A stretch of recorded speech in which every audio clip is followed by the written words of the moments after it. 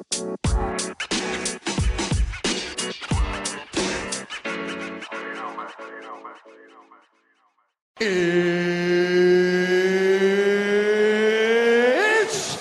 time!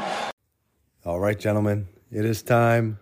The playoffs are starting in a matter of minutes here when the Niners take on the Seahawks. And we're going to break down the matchups for the first round of the playoffs in the second part of the podcast this week. First matchup is a rematch from last week as the number 2 ranked Steve takes on the number 7 ranked Brandon. In week 14, Steve beat Brandon by about 25 points, 110-85. But that's the beauty of the fantasy football playoffs, is that none of that matters. None of the previous matchups matter at all. The only thing that matters is the week ahead.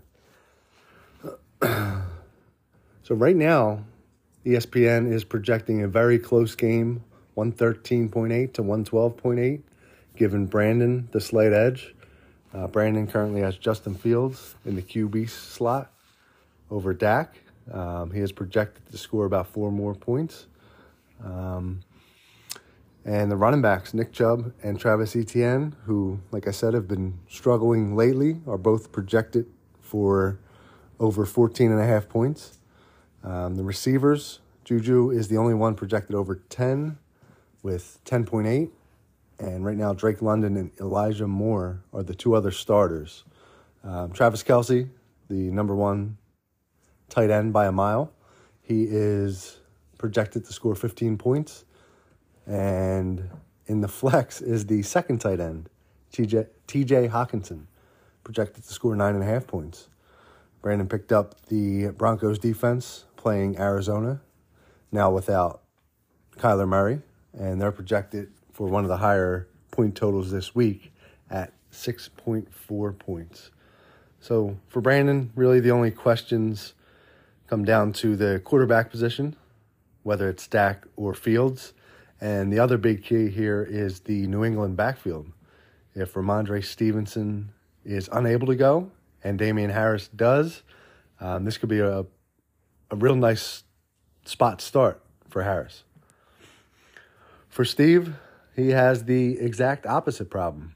Dameon Pierce suffered a high ankle sprain last week and is expected to miss a couple weeks. That leaves a big hole in the RB2 slot for Steve.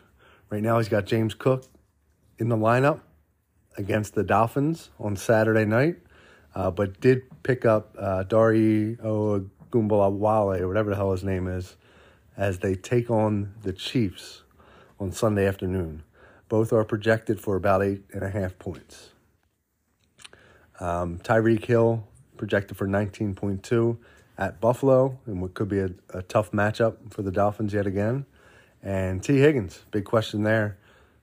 Dressed last week, but was pulled out and apparently snuck onto the field for one play before sitting out the rest of the game. So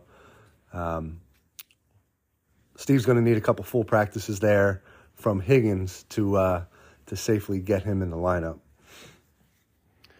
Other than that, Deontay Johnson is projected to score 10.1 points. So Steve with a huge advantage here in the wide receiver spots compared to Brandon's core there. But Dawson Knox only projected for 6.4 points, 9 points less than Kelce. In the flex spot, Steve's going with Curtis Samuel currently, projected to get 8.7 points on Sunday night against the Giants. And the Cowboys defense, who have been super steady all year, are projected for 4.2 points at Jacksonville on Sunday.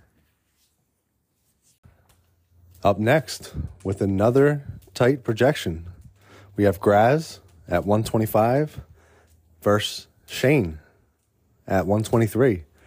Graz the 3 seed and Shane the 6 seed. For Graz, he's led by Patrick Mahomes at Houston, projected for 27 points. And the running backs, Derrick Henry, 21.5, Miles Sanders, 15, James Conner, 18.1.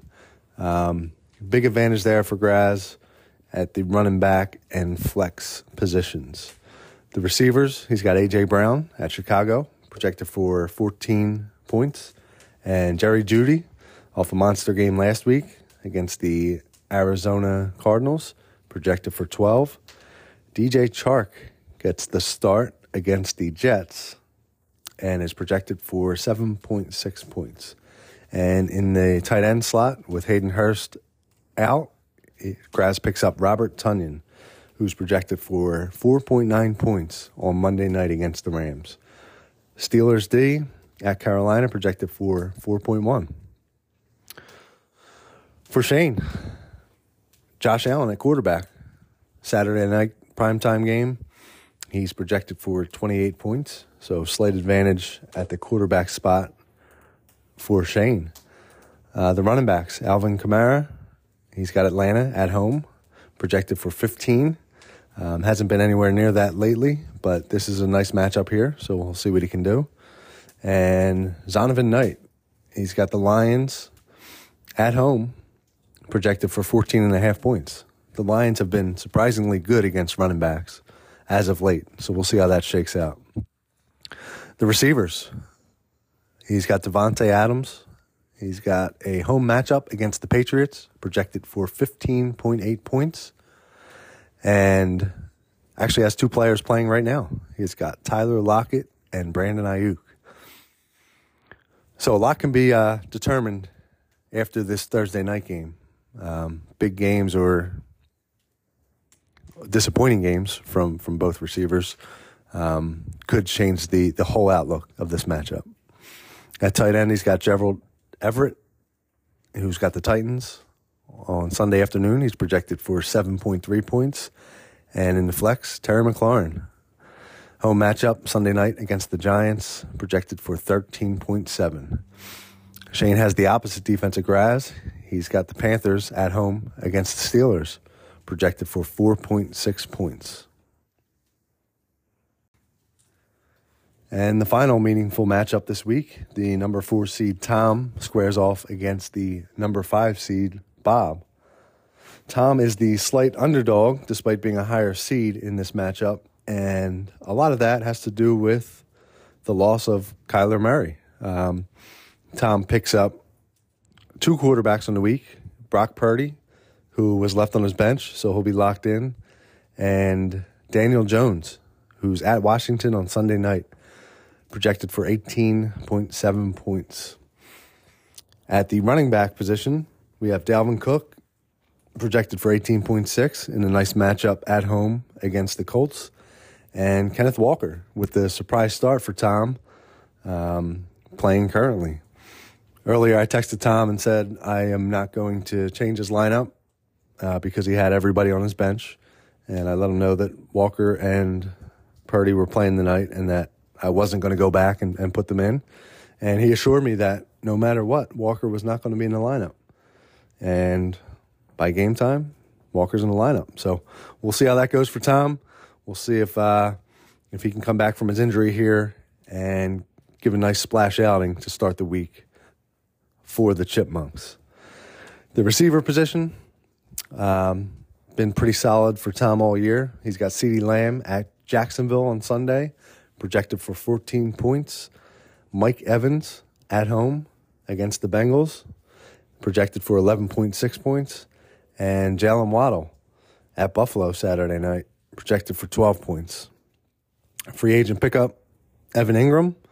He's got the Cowboys at home, projected for 7.5 points, coming off a monster game last week, scoring, I'm assuming, well over 30 points. So the flex spot, we have David Montgomery, a home matchup against the Eagles, projected for 15 points. And the 8th or 9th round pick, whatever it was, Buffalo Bills defense, a home matchup against the Dolphins, are projected for 3.9 points. So for the week, Tom's projected for just over 115. For Bob, also in the Eagles-Bears matchup, he's got Jalen Hurts, projected for 31.8 points. So a huge advantage there at the quarterback spot. Where Bob falls short is the running back position, like he does every week. with Jamal Williams currently getting a start at the Jets, projected for 10.6, and J.K. Dobbins at Cleveland on Saturday afternoon, projected for 11.5 points. Justin Jefferson, the current wide receiver 1 on the season, he's got a home matchup against the Colts on Saturday, and he's projected for 15.8 points. DK Metcalf, currently without a catch, projected for 14 points. And Zay Jones, who's been hot as of late, he's got a home matchup against the Cowboys, projected for 11 points.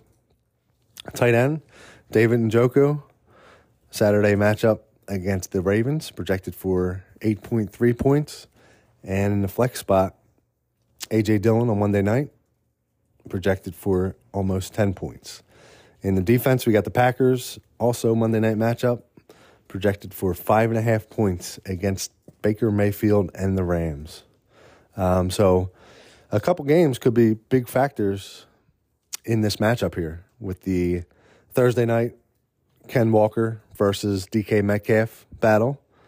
And then there is the Eagles-Bears matchup with David Montgomery and Jalen Hurts. And then, of course, both Minnesota Vikings playing Saturday afternoon, Bob with Justin Jefferson and Tom with Dalvin Cook. So whoever finds the end zone for those teams in those games are going to have a huge advantage here. The number 1 seed, Don Havens, will be keeping a close eye on this matchup as he awaits the winner. So Don will get the 4 or 5 seed, Tom or Bob, and the winners of the Steve Brandon matchup and Graz Shane matchup will play each other in the semis. All right, boys, I'm going to sign off and watch this game here and root for Geno Smith to throw in DK Metcalf's direction on every single play and be extremely disappointed when he doesn't. But all joking aside, good luck to everybody. I'm sure we're all watching this game right now as there's a lot at stake already on Thursday night.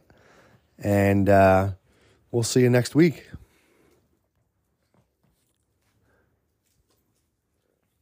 Oh, touchdown, Brock Purdy to George Kittle. So the Niners get on the board first. As I'm about to sign off here with a touchdown from Brock Purdy sitting on Tom's bench. Nice work, Tom.